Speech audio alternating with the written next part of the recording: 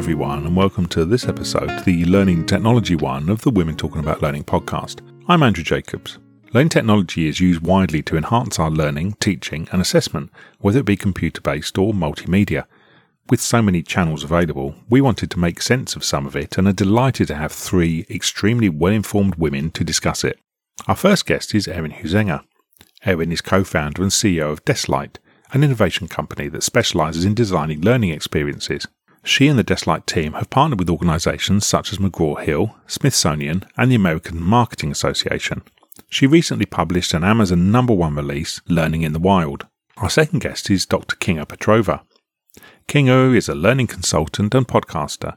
She brings researched, informed solutions to workplace learning and develops learning organisations. Kinga hosts the Art and Science of Learning podcast, in which she interviews global leaders and thinkers in learning. Our third guest is Sharon Green. Sharon works in the people change profession and is the founder of her own company, Chiara Consultancy. Sharon works as a professional interim, qualified coach and sometime consultant, helping clients change, innovate and enable people.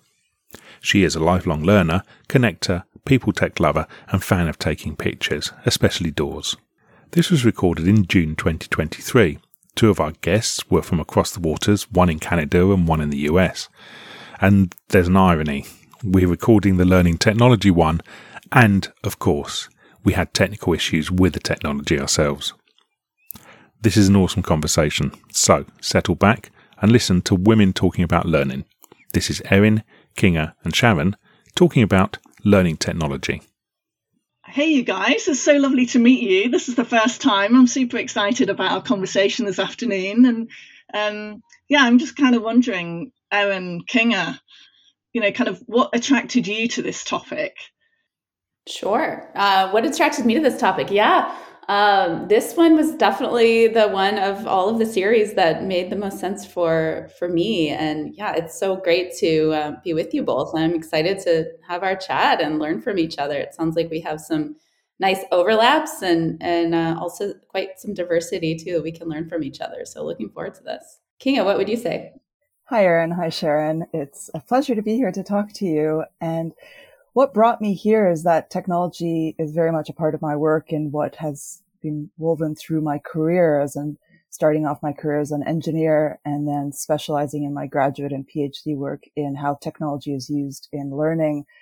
And of course, that's what I do now with my clients in the workplace. But it's this looking at different aspects of technology and how we learn with it and from it is something that I'm absolutely fascinated by and very much part of what I've been doing for a long time. So there's a lot to discuss. I feel this topic is full of important points that people need to discuss and also learn about. And where do you think would be a really good place to start? Because it's so vast, isn't it? The topic of technology is so vast. It's so vast. Yeah, I have some thoughts just about, I'm curious from you both, how when do we go to technology versus thinking still about offline interactions? And, we think about that a lot in our Desklight work, just thinking about as an innovation company, we're not a digital agency. We want to stay very high level and think strategically about what's going to be best for these learners. And I think there's a world where still getting together in person is very, very meaningful if we're trying to brainstorm together or bond as a group before everybody goes off and does something more asynchronously in the months ahead. And so I'm wondering from you both, how do you think about that, decision making around staying offline for a time or in increments and then moving into a tool or some kind of a technology platform, whether it's microlearning or some of these other things that would be a nice either holistic point of view on how to deliver the learning or just some separation of offline and online learning. So curious how you guys think about that. I think that's such an important topic, the balance between technology and the in-person, because I think so often people jump to technology. And so often when I look at either clients, either being an executive, looking at their company, how they can improve workplace learning, or when I work with learning designers, instructional designers, the jump to which technology will make it best should be really behind the conversation. So the first part of the conversation should always be, what do we want to achieve and what do we want to get out of this experience, rather than we want to make it engaging. What technologies can we use for that? And I find that still comes up a lot, with executives saying, or leaders saying that, oh, well, we are seeing this VR, we are seeing this AI. How can we incorporate that into the learning? Rather than asking, what affordances does VR or AI or anything else, what affordances does it have? What is it best for? And then stepping back and looking at what you want to achieve in your learning experience. And then the experience could be many different things. It could be reading a book. It could be a VR experience. It could be a classroom experience. Learning experiences are a lot of different things, but thinking about the purpose first. What do you think, Sharon?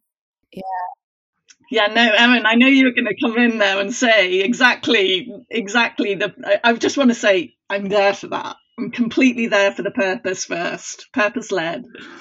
Yeah, I echo that completely. Where we just had a new client call where we're putting together a new scope of work, and that does happen a lot. Where clients say, let's think about what the learning management system should be, or let's think about how we might integrate even animation or VR, AR into this. And I feel like our job oftentimes at the beginning is to say, whoa, let's swim upstream. Let's think bigger about the whole design, Kinga, as you're saying, about how all these potential tools can hang together to build the ideal learning experience. And if we can collectively help people kind of think broader about what the learner really wants and needs, maybe it's not necessarily technology right away. Although these days, let's be honest, there will be a part that's technology-based or digitally based, most likely.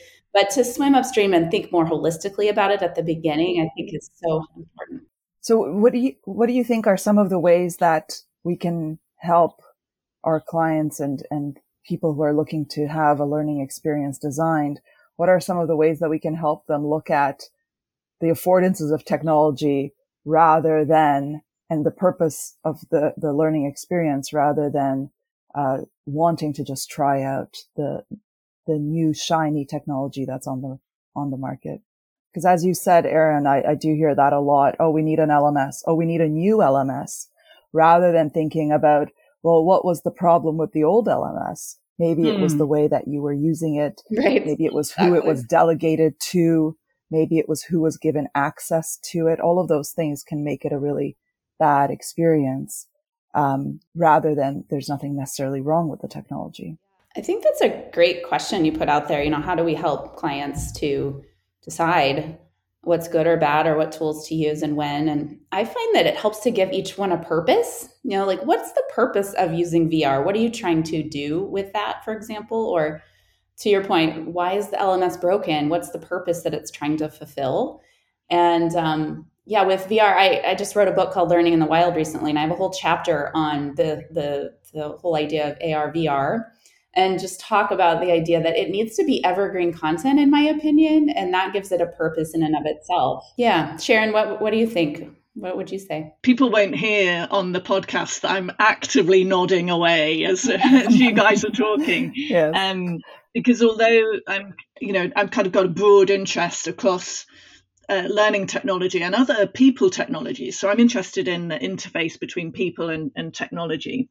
And so for me, it is about often kind of going, whoa, let's just kind of take a breath, step back, consider what we're trying to do here and how technology can facilitate that or be part of that.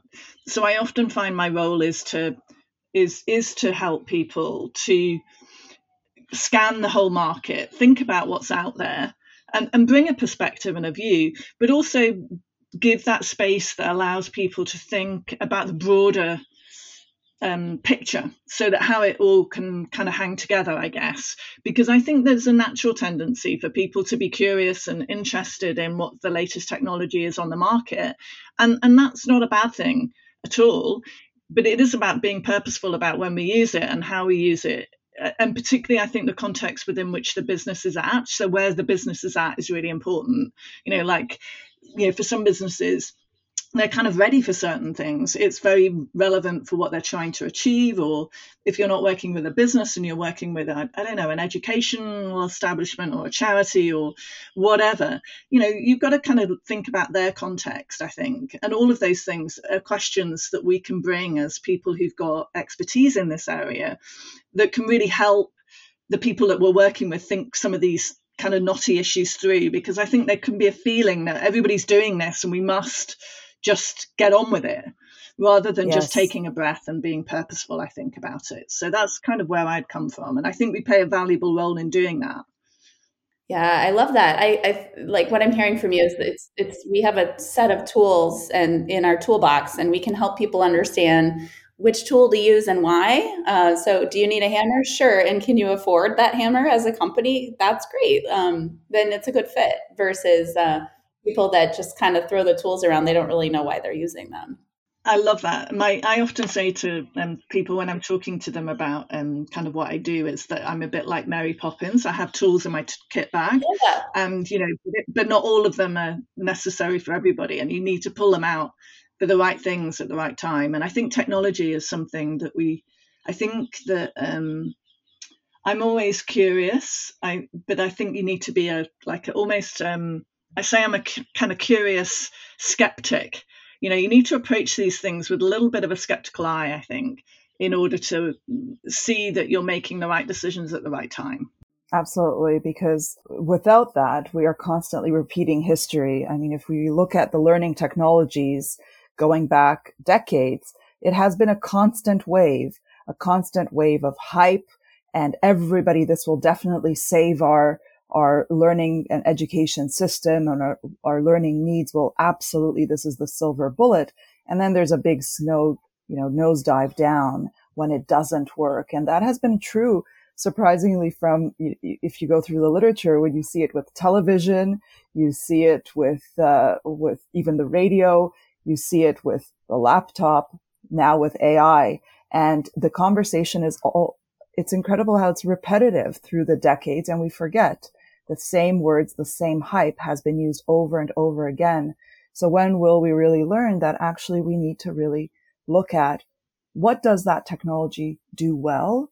I was really intrigued actually to find out from actually one of the guests on my podcast about VR and how it really helps with caregivers to have some empathy. And I thought, how does that happen?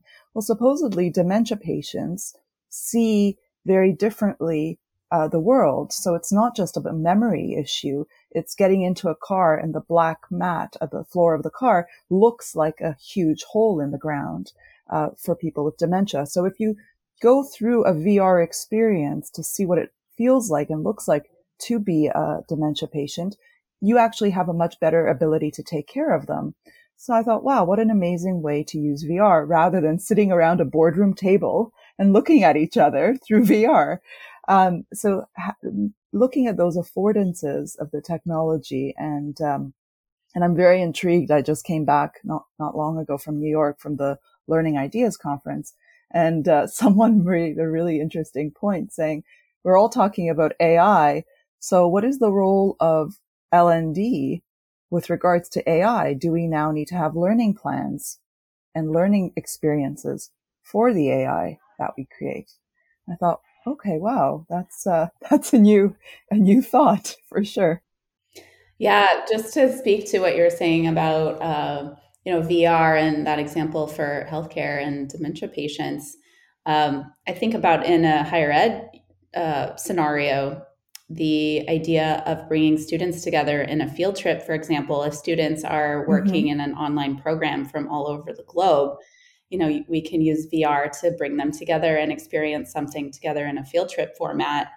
That to me is a great use of that tool because it's so strategic. And I see a lot of higher ed schools, sort of dabbling with and playing with these tools and considering changing LMS and all the things we've been talking about. But really their problem is figuring out how to have a really great value proposition these days, as things in the world of higher education are changing just so rapidly. And students need to know why they're going to those schools and why they should pay the tuition. And so again, an example of the strategic move versus the tools. But I love that we're talking about what are some good usages for VR, and as you're bringing up, Kinga, AI and some of the considerations there. And I think that when we use a tool in a purposeful way, like you were saying there, Kinga, with the healthcare example, and I've heard similar examples about how, being able to kind of train doctors in very specific operations, or to be able to do that across long distances using virtual reality, or being able to train on kind of patients and give much more instantaneous feedback using technology. I mean, those are really, I can kind of see the purpose of that. I guess where I struggle is when I hear, like, for example, I was going to a tech conference where they were showcasing various different technology, and they were talking about doing a virtual kind of onboarding using VR, and there was kind of a part of me that was thinking, how does that serve like an employee from a more human side? Is it really essential to be able to use that technology in that scenario? Can we not be doing it in a slightly different way that might not look so cool, but actually serves the purpose for the learning of that particular person in a much better way? So I think it's about, for me, I'm always that kind of curious skeptic has to be kind of satisfied. I'm super curious about how technology can facilitate and help learning in this instance or other things. But I'm also skeptical about applying, like you were saying, Aaron, that kind of, when you have a hammer, everything looks like a nail, that kind of, scenario. So I think if we keep that purpose in mind and keep that, what are we trying to achieve as a goal in mind when we're looking at anything, but particularly technology, then I think that's a real kind of North Star kind of guiding light for making good decisions. Definitely. It's so critical. In my opinion. Yeah, to that point, Sharon, we just hired a new learning designer a couple of weeks ago, and just the need we all felt in having some offline interactions. We had breakfast together in Chicago, and we had a workshopping day together in person as he got started and onboarded with us, just to answer those in-between questions and have that, water cooler talk, so to speak, that you just can't have in a 100% virtual officing environment. And we're in all 4 US time zones, and we have people, across the country, but we have that feeling of really needing to be with and meet in person as we get started with a new person on our team, as a fairly small team. And so just echoing you and your point there that, it is important to consider some in-person time and community building time at the beginning, middle, and really, I think, the end of, an engagement together, as we're all thinking about, gosh, I haven't met that person in person ever, so many scenarios like that these days. It's important to balance everything. And there's such a different element to the in-person, and which is why we should be always thinking about what is the essence of that activity? What does it offer that nothing else can, such as different technologies? What can they offer that nothing else can? And Sharon, you said the word purpose, and I think we've come back to that again and again. I think that the next big thing, the next hot thing in ed tech should really not be tech, should be purpose, and constantly thinking about what is the purpose of the activity? What is the purpose of that technology? And focusing on that rather than focusing on, oh, wow, AI is amazing. What can we do with AI? I mean, throughout this summer, every conversation I've had, every conference I've been to, has been all about what can we do with AI? How can we harness it? Rather than thinking, what is AI? What is its role? What is it good at? And then thinking about, okay, now we know what it's good at. And then when we think about the purpose of our own activities, maybe it fits and maybe it doesn't.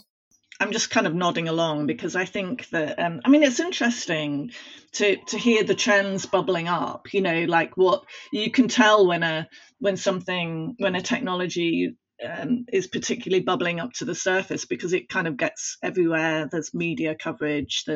It's a topic of conferences and exhibitions and like webinars and articles.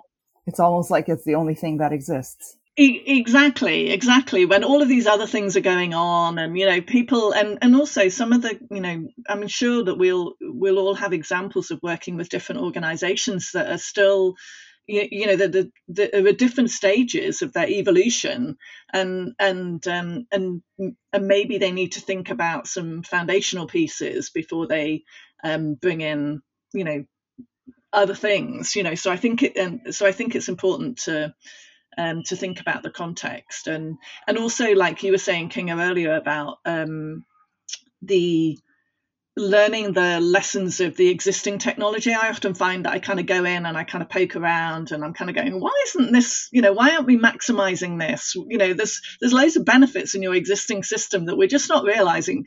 Like, tell me about that. What, why do you think it's broken and we need something new? So often, like, I kind of find that if you have work life and life in general so busy, that sometimes you need a bit of time to focus and kind of explore what we're using our existing technology for, what could it do for us that it's not doing, and then being purposeful about purchasing new stuff that we're adding to the kind of infrastructure. And from my perspective, for the experience that people using it, like, think about the people who are using it, having Exactly. to log on to lots of different things, that kind of employee or people experience angle, sometimes we need to shine a light on that.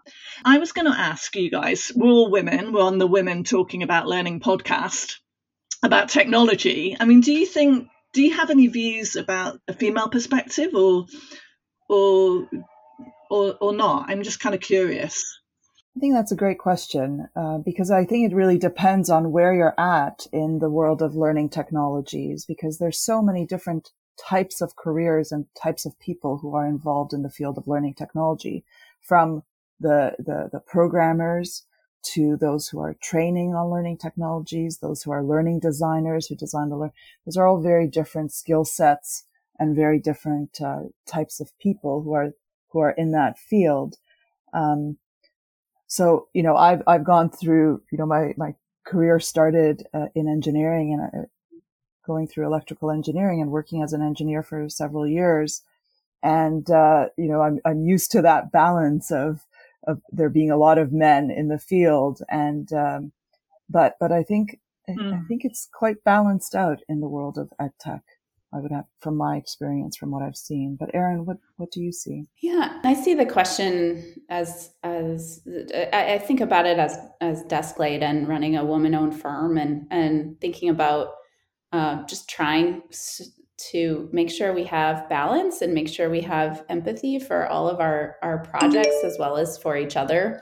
I came up through consulting. I've always been on the consulting side, and have had some really good experiences in previous roles and some really hard experiences in previous roles as a consultant and as a woman in those roles. And so I think that I try every day to make sure that I don't put those experiences on the people on our team, and just think a lot about what that business model can look like. And I think also it's fun to reflect on. So many of our clients are women. I'd say maybe 90% of our clients right now are women, and so many women are in these leadership roles as educators or past educators turned leaders at education publishers and places like that. And so it's empowering for both the collaborators that we have as well as ourselves to know that we're making a dent in that universe and helping those women succeed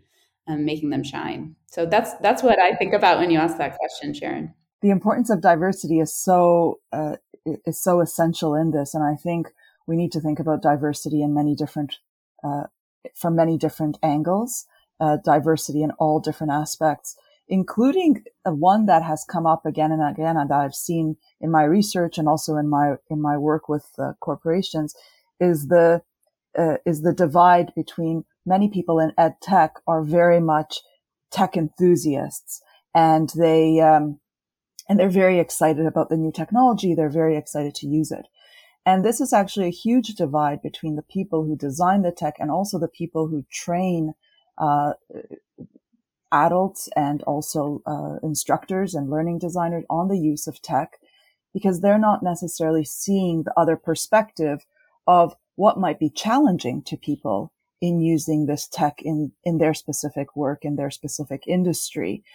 So having that diversity, even in ed tech, and Sharon, you said you come to this as a bit of a skeptic. I think that's extraordinarily important, because there is a big divide between the tech enthusiasts who drive ed tech and a lot of people who have their own very real struggles or differences in the way that they can use the tech in their work. And so we need to be able to understand all the different aspects of it, because I've seen, for example, when I was doing my doctoral research years ago, I saw that when tech trainers were coming in to teach teachers about how to use new technology in the classroom, they were very enthusiastic, and so many of the teachers came away feeling that, wow, I can't really measure up to that enthusiasm, to that passion of it. I don't really know how to use the technology to the extent that they're talking about, and they draw back rather than lean forward. So it's very important to have that empathy and that understanding and diversity of people who are driving these different industries to be able to address everyone's needs. I kind of feel heartened by both of your kind of perspectives on that question, really, because I think that because I think that often when I go to kind of conferences or in different forums where I'm kind of picking up my kind of own learning or investigating further about different technologies that are coming onto the market that might be of value to the people I know or my clients, etc., that I often see that there isn't so many women necessarily in the room. I think that's changing, and I see that as really positive. But I think it is important for that kind of broad representation of views and perspectives, I guess, when we're thinking about not necessarily just the design, the implementation, and then the kind of landing and usage of technology. I just think it's really important to think of that through a broad lens, and if we and bringing people into those conversations at the different stages, I think it's really important, because you know without that blend, you don't get great technology. Yeah, on that point, Sharon, we do that with almost all of our collaborations, where we bring the learners in, high schoolers or college students or people that work at these businesses, and talk with them about what they really need and want, and how they see their world as it relates to learning new things, and how learning can be a benefit to them in these roles, whether they're traditional students or it's a stop along the way for them professionally, just really trying to get to know them and understanding how they see their world before any strategy begins to take shape. So much more learner-centered than system-centered. So love what you're saying there. Absolutely. It's this is such a big field with so many different aspects to be thought about and discussed. But when people who are not necessarily in learning technologies, but of course we're all using learning technologies and so many are designing with them, what do you see as something that people should take away as an important thought or an important action that they can face learning technologies in a more productive way in your work, in the type of work that you do? What do you think is a takeaway? I think we need a second episode, as Andrea was saying here in the chat. I think we just all warmed up. I mean, for me, it's very much that purpose. Thinking about turning a little bit actually from the digital to the analog. I'm a huge, I really, really feel it's important to reflect, and reflection is such an important tool in learning. And I think this is the time now that people need to reflect on the purpose of what they're trying to achieve before they jump to the technology. That's like the perfect ending, like the cliffhanger. The cliffhanger that leaves it with the audience to think about what they need to do. And maybe Andrew will invite us back for take 2. You never know. It's been lovely to talk to you all. I've really appreciated it, especially like a transatlantic kind of angle with so many similarities. It's just been really cool. So yeah, I agree. Yeah, it's been so lovely to meet you both. And I feel like once we got rolling, it's very organic. So I appreciate you both so much. And thank you so much to both of you. It was so nice to talk to you. We were incredibly lucky to have Erin, Kinga and Sharon, and with all the tech issues, to get such a great recording from them. We do think it's probably worth considering a second episode, and what do you think? Which aspects of learning technology would you like to hear more about? A massive thank you to them for their time, and you'll find all their details along with links to the things they spoke about in the show notes. We'll have a special episode next time. To mark World Mental Health Day, the mental health one will be published next Tuesday. That's October the 10th, 2023. We've half a dozen episodes recorded and have plenty more to be scheduled. We've loads of topics not covered yet, so if you want to be a guest, please do let us know. As always, thank you for listening, and we'll see you again soon.